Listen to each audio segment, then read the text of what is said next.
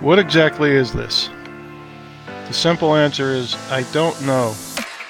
And just as importantly, I don't need to know. First things first, a little background about me. Not too long ago, I had a job that I loved more than anything. I think that was part of the reason I stood there 4.5 years ago, confused and baffled, devastated. It was more than a job, it was a calling, a mission. I was good at it. People loved me. I was a kids and youth pastor for 12 years. I didn't know then, but I do know now. I put that ministry before everything, even God Himself, all in an attempt to feed my ego. I took a church with a failing kids and youth program and turned it around. Over a period of 12 years, I saw hundreds of kids and teenagers grow into young adults with families of their own. Some of them even went into ministry themselves because of me. I know now that I wasn't the reason, but my ego was big. Fast forward to early 2018. The senior pastor's son graduated from Bible college and wanted to be a kids and youth pastor. He also wanted to serve his dad in ministry. So guess where I ended up? That's right, unemployed. The funny thing is, he moved away again 1 year after serving at his dad's church. I know now that God used that situation to move me out of that ministry and into the unknown. Am I mad about how I was treated? I was. But the bigger picture is unfolding and it's going to be better than I ever dreamed. It's no longer about me. It's about my Savior. Yes, it's about Jesus. I can't say I would have done anything any different if I was in charge and my son or daughter came and told me that they wanted to serve alongside me in ministry. I would be honored if that happened.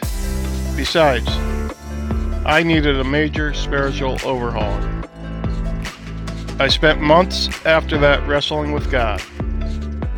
I was trying to bargain with Him. I was praying for His will but doing my own thing. He knew what I needed.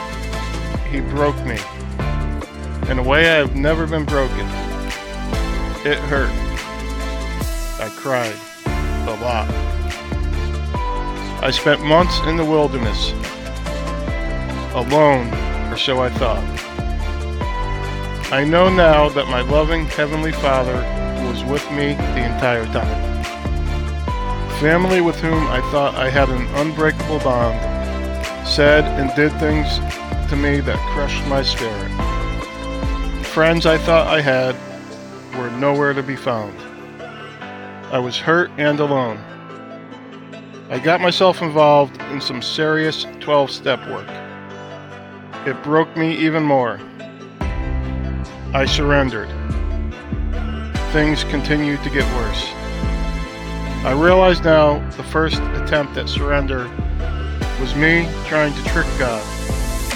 Like an all-powerful, all-knowing, and all-present God wouldn't see through my attempts at deception. I prayed harder and hurt more. I kept pressing in, even when my old life was crumbling all around me. Somewhere along the way, His love changed me. It didn't happen overnight. It was a very gradual process. I survived.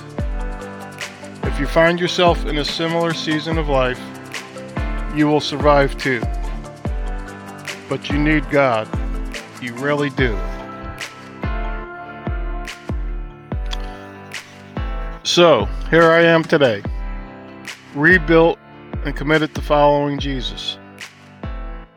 Yes, sometimes into very painful places and complete darkness, but sometimes into places of joy and blessing. I have taken the words of the Apostle Paul in Philippians 4:10-13 and have learned to be content whatever the circumstances.